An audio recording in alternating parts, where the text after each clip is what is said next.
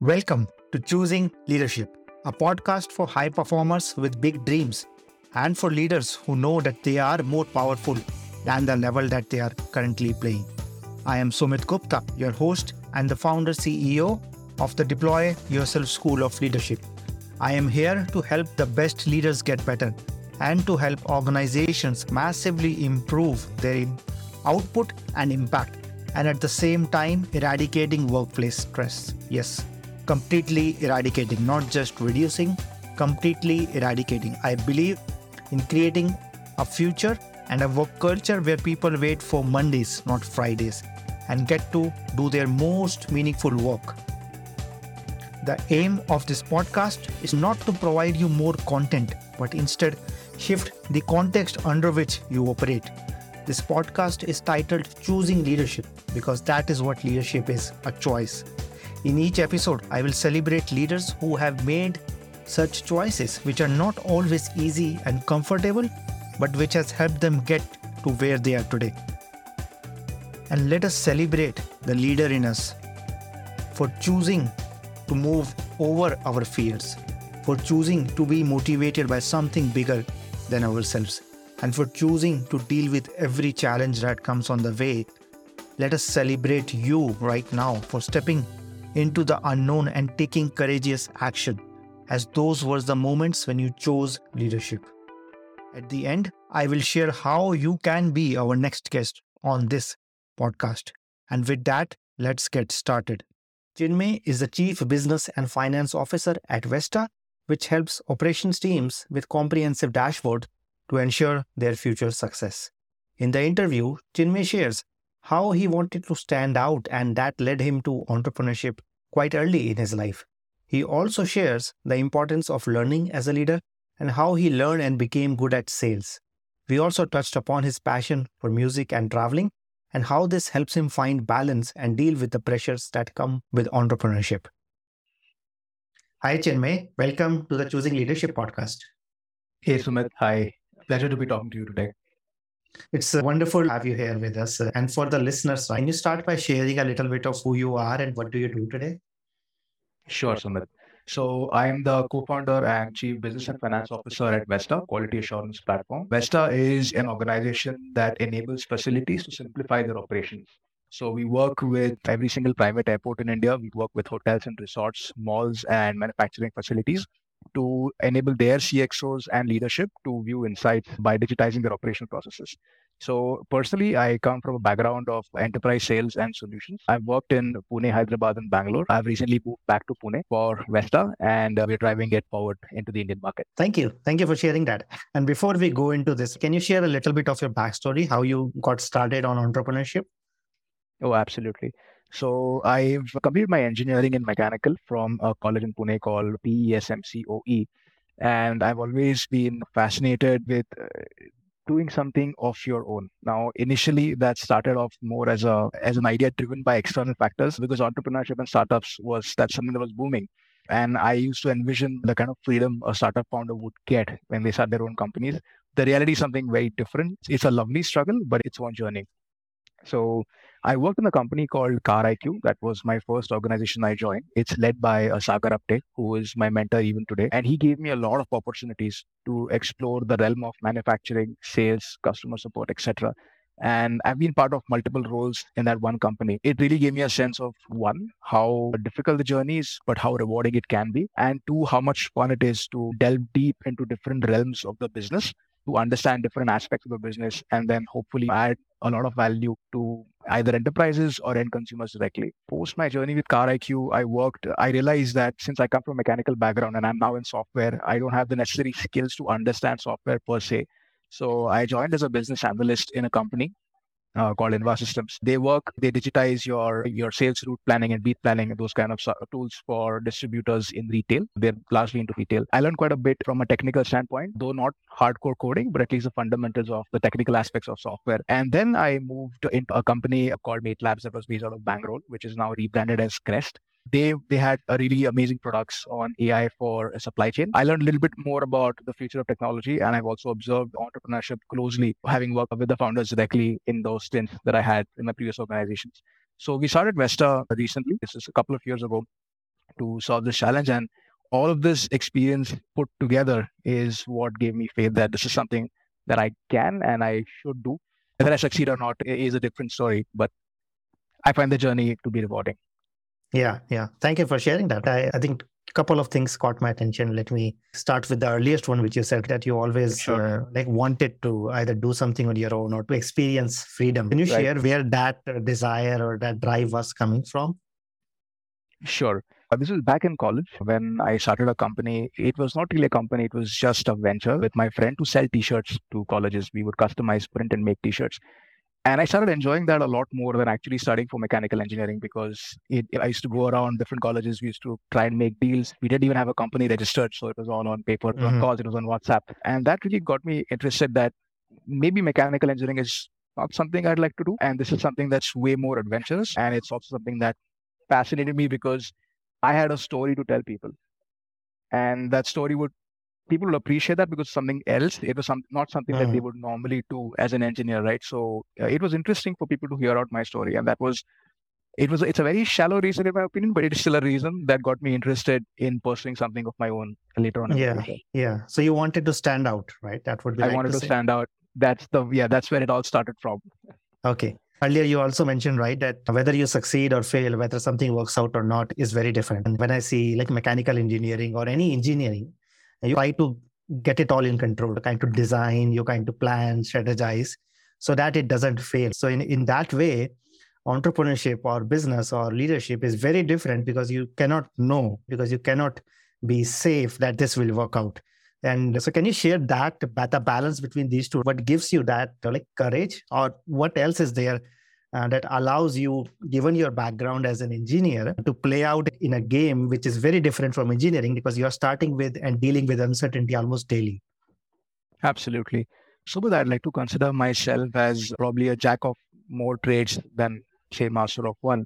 And I've always enjoyed keeping my foot in different places, experiencing different sides of, say, a business or life in general as well. So apart from just standing out, I always felt, and maybe I'm wrong here, there might be roles outside in the market that let you do otherwise, but I always felt that I'm limited in a particular role in an organization.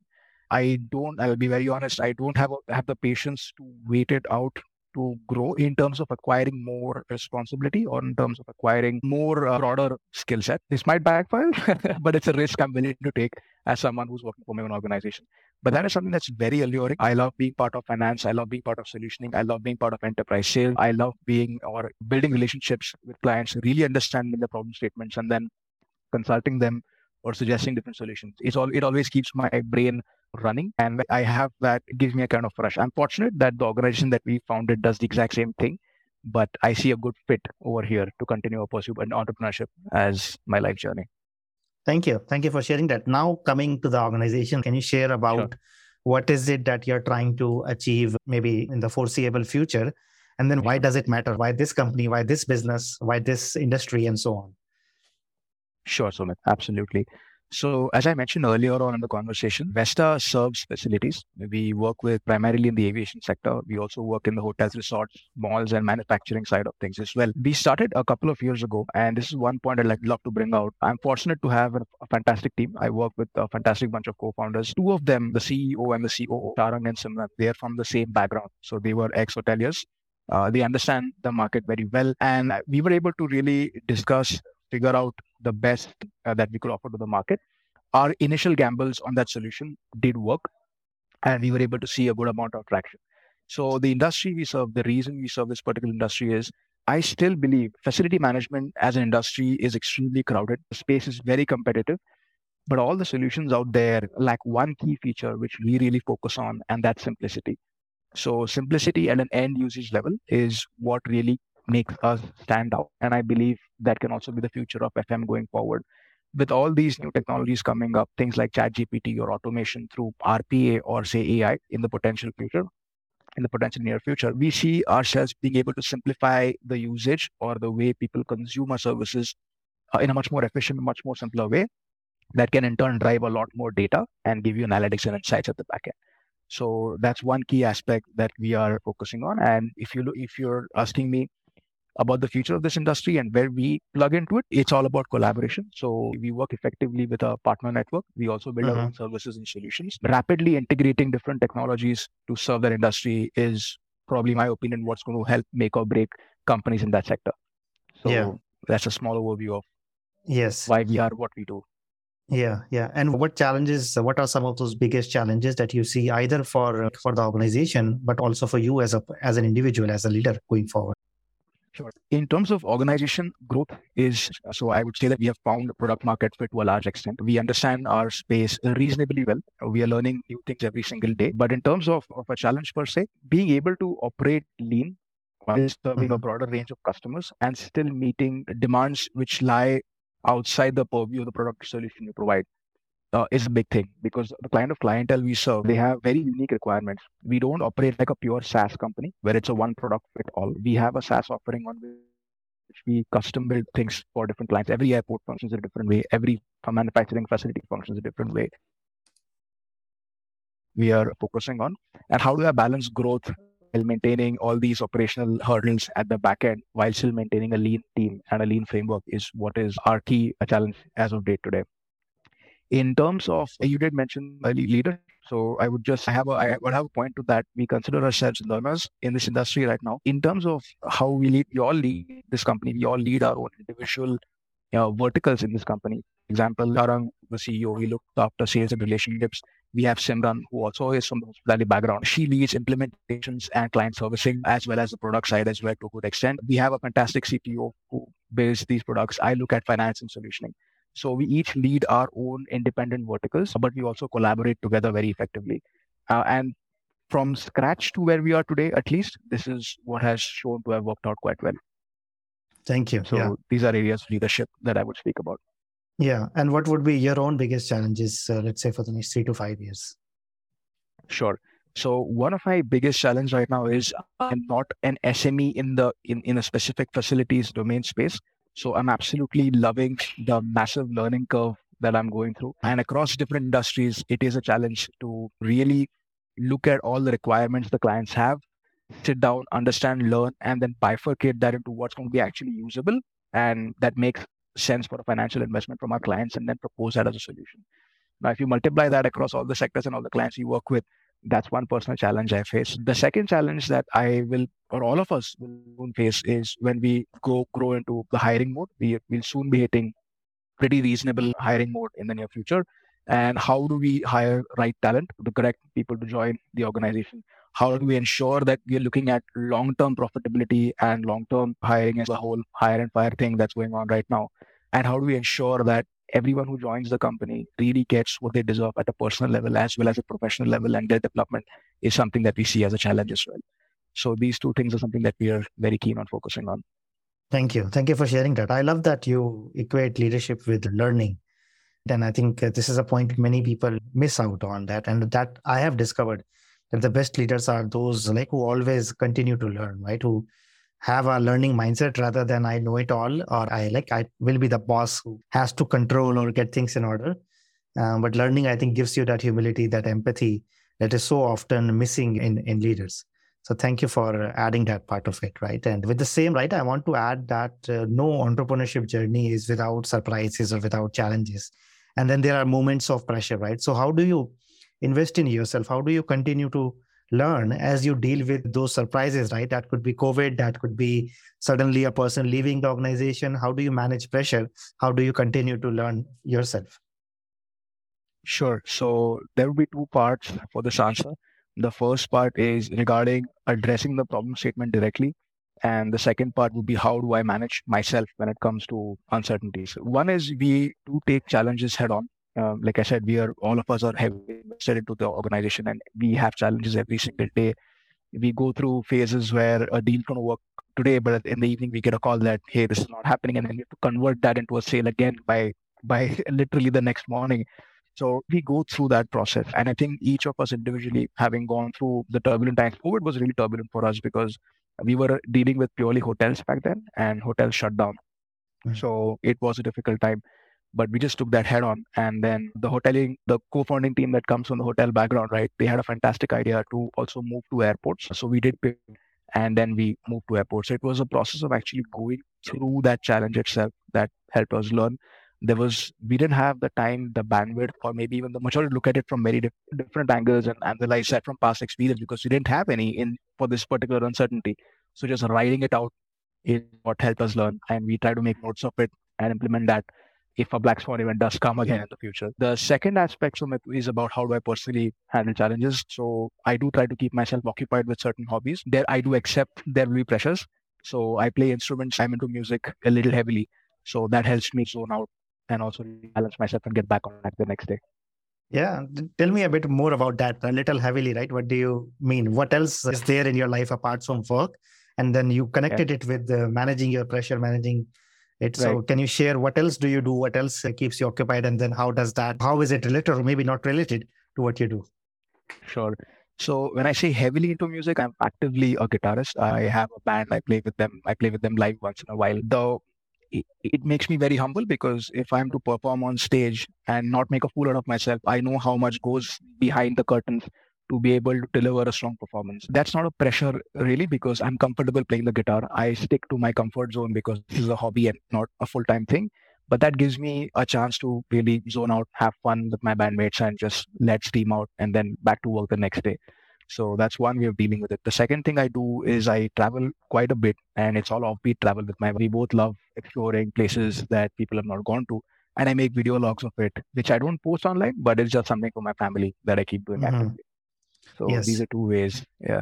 I love that. I think you have a creative side to yourself. And I don't know you realize it or not yet, but I think that helps in leadership also.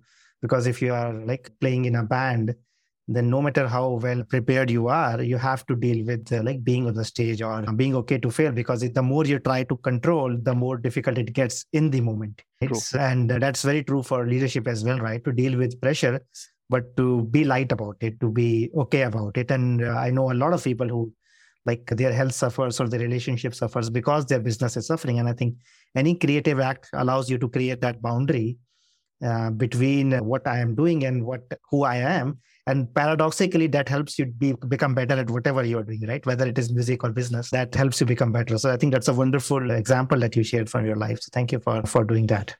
Most welcome. Yeah, yeah.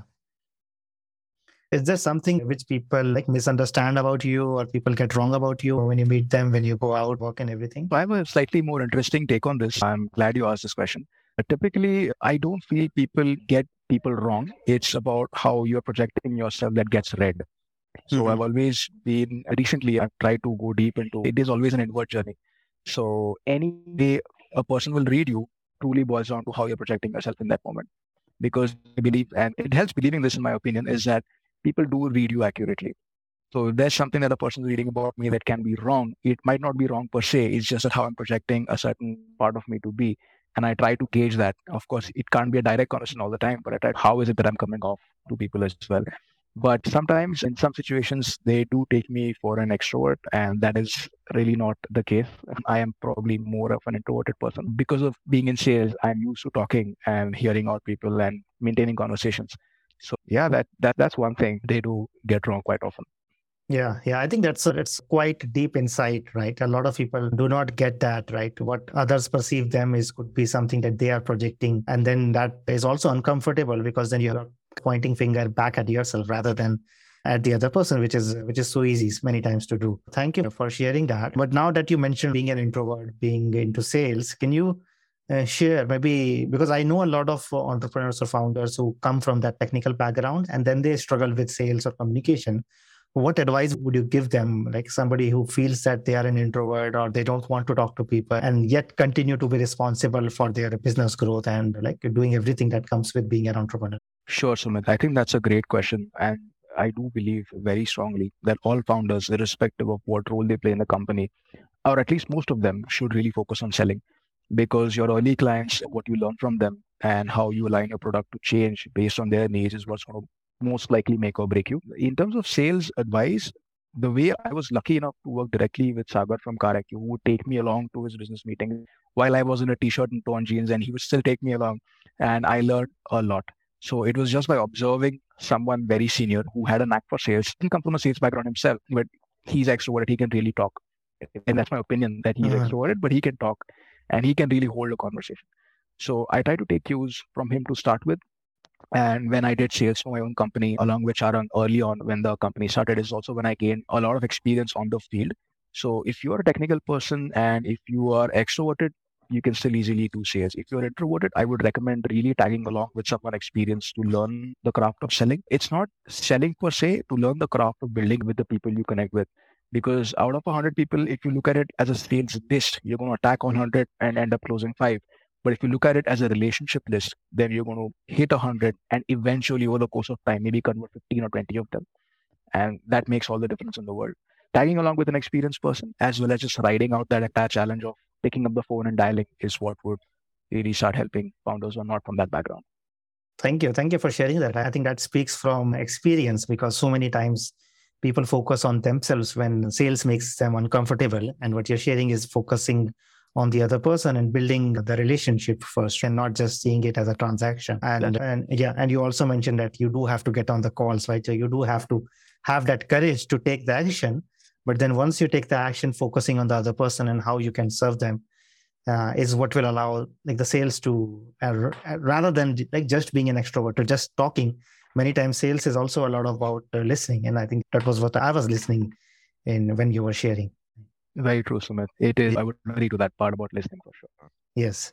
So let me ask you this, right? So if I zoom out 3 to 5 years and let's say everything that you try to do works out, it works successful, right? So what is the vision that you're aiming to create, right, in the world around you, in the society around you? How will life be different if like what you're doing is very successful, let's say for the next half a decade? Sure. So is this about me personally, or are you asking about the organization as a whole? I'm asking about if you and your organization are successful, how will the world be different? What will happen as a result of your success, your organization's success? Sure.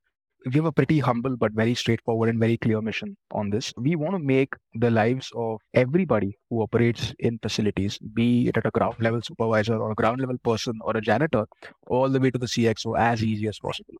So the simplest vision we have, which I would personally say is achievable, is digitizing or automating as many of the processes as we can without reducing the impact of having a human in that particular role. I'm personally in awe of AI on automation, but at the same time, my opinion, and I'm happy if someone counters that, my opinion is that it is going to threaten certain jobs, right? Which will get automated. There's nothing most people can do about it. So you're also envisioning creating solutions or tools that can reshuffle how people work in the facilities domain while still augmenting their current skill set and enabling them to do much better. Because at the end of the day, a facility serves the customer or the client who visits the facility or the customer that buys from that facility, if it's a B2B facility, right? So enabling a smoother service to their clients by reducing the headaches of your backend operations is what we really want to take care of. We understand that the market right now is fragmented. If you look at a large facility, they use multiple different solutions. None of them are in tandem. It's early for integrations are now starting to happen, but it's still a little early. So if they can seamlessly have one platform take care of everything, then the facility just operates very differently. Yeah. And that's a world that we would love to see. Yeah. And I think that's a wonderful debate these days, which is happening with AI and like where will AI reduce jobs and how will it impact like human beings? So when you go out, when you talk to your clients or potential clients, does this create friction? Because in a way you are helping them grow their business, but then that could also, because of the simplification, that could also lead to a leaner organization. It could also lead to letting some people go. And so I was just curious to figure out how does that play out? Do you talk about it, or how do you address the human side of it when the solution which you're providing is, let's say, very technical or very process driven? Sure, Sumit. I think that's a fantastic point to debate on. One thing I would like to bring up, this is more of a disclaimer, is AI is a little nascent in facilities management, although it's going to ramp up very soon. We personally see certain jobs being threatened and certain jobs not being threatened, just being augmented. We do get concerns from clients that, okay, if you're automating these processes, what will this person do or what will that person do? But there's always a workaround because, like I mentioned, it's augmentation. It's not completely replacing something. A classic example or case in point is we also impact customer experience for passengers visiting an airport through our solutions.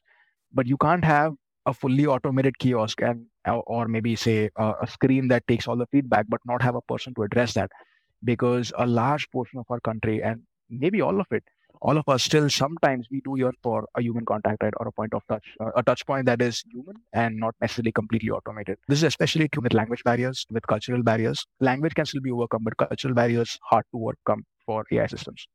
So This is one point that we do get a lot, but there is always a place where people can still play important roles. Our opinion is that even in facilities, these roles are going to shift more towards handling people, handling your people who come to your facility as guests, because you want to treat them as a guest, and less on the operation side. So revamping your entire workforce to be able to serve this kind of a client or this kind of a service is what's going to be key. Yeah, thank you for adding that. I think to add my perspective, I also see AI or any new technology as a net positive. And even though it might have, let's say, a short-term turbulence for some people, might have to reskill themselves, for the organization as a whole, and also for society and for what you're trying to do as a whole, it will eventually, just like we use washing machines now and we don't use labor there, and similarly future people will do things like automatically, which they have been doing manually. But that doesn't mean that this has to be a negative element around that. So thank you for adding that perspective. And I was recently flying from Delhi to Mumbai, and I'm sure I must have touched some of the work that you're doing, right, without knowing that you are the company, you are the reason behind that. And yeah, so I want to add that, right? So often in leadership, we do not see who is responsible for an experience. And I want to congratulate you and acknowledge you. And then I don't know how many other companies or products which we don't even see when we go through the airport, and we go through the hotel or go through a shopping mall. And then there's so much behind that which makes that experience possible. And many times that is missing, right? We don't acknowledge, we don't celebrate leaders. And it's so easy to blame when something goes wrong, but not easy to celebrate them. So I want to acknowledge that, and that even though it is hidden, I must have touched or interacted with some of your systems or processes, and I'm glad for that. And thank you for the work you're doing. So before we wrap up, right, any lasting thoughts, or if somebody wants to reach out to you or find out more about what you're doing, what is the best way for them to do so?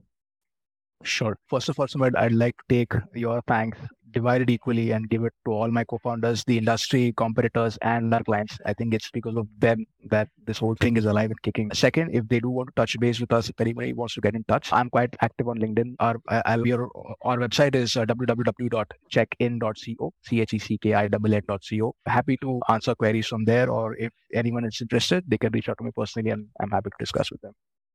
Thank you. Thank you, Chinmay, for sharing that and for being who you are and everything that you do. And I wish you all the best for everything that you are aiming for to in the future as well. Thank you so much, Sumit. I really appreciate being invited to the podcast. I wish you all the success in the world as well. And I hope more and more people get to learn, even if it's tiny fragments of information, that's still going to add a lot of value. So thank you for hosting the podcast. Thank you. Thank you, Chinmay. That's it for this episode of Choosing Leadership with Sumit Gupta. I choose leadership every time I record this podcast, and I invite you to do the same. I invite you to design a life of joy, meaning, pride, and satisfaction, not just for yourself, but for everybody around you.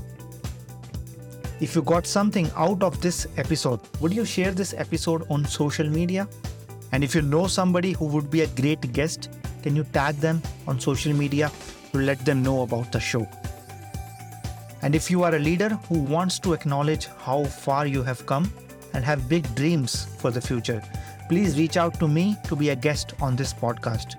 And I love seeing your posts and guest suggestions. This is what I do most naturally, to lovingly and gently provoke you, to help you see your own light, to help you see what you are already capable of. To make sure you don't miss any episodes, go ahead and subscribe. Your thumbs up, ratings, and reviews go a long way to help promote the show, and it means a lot to me and my team. If you want to know more, go to deployyourself.com and subscribe to my newsletter or follow me on LinkedIn. I want to thank everyone who contributed to making this show a reality, and I want to thank you for listening. Always remember that you are enough, you are loved, and you matter. This is Sumit. Until next time, keep choosing leadership.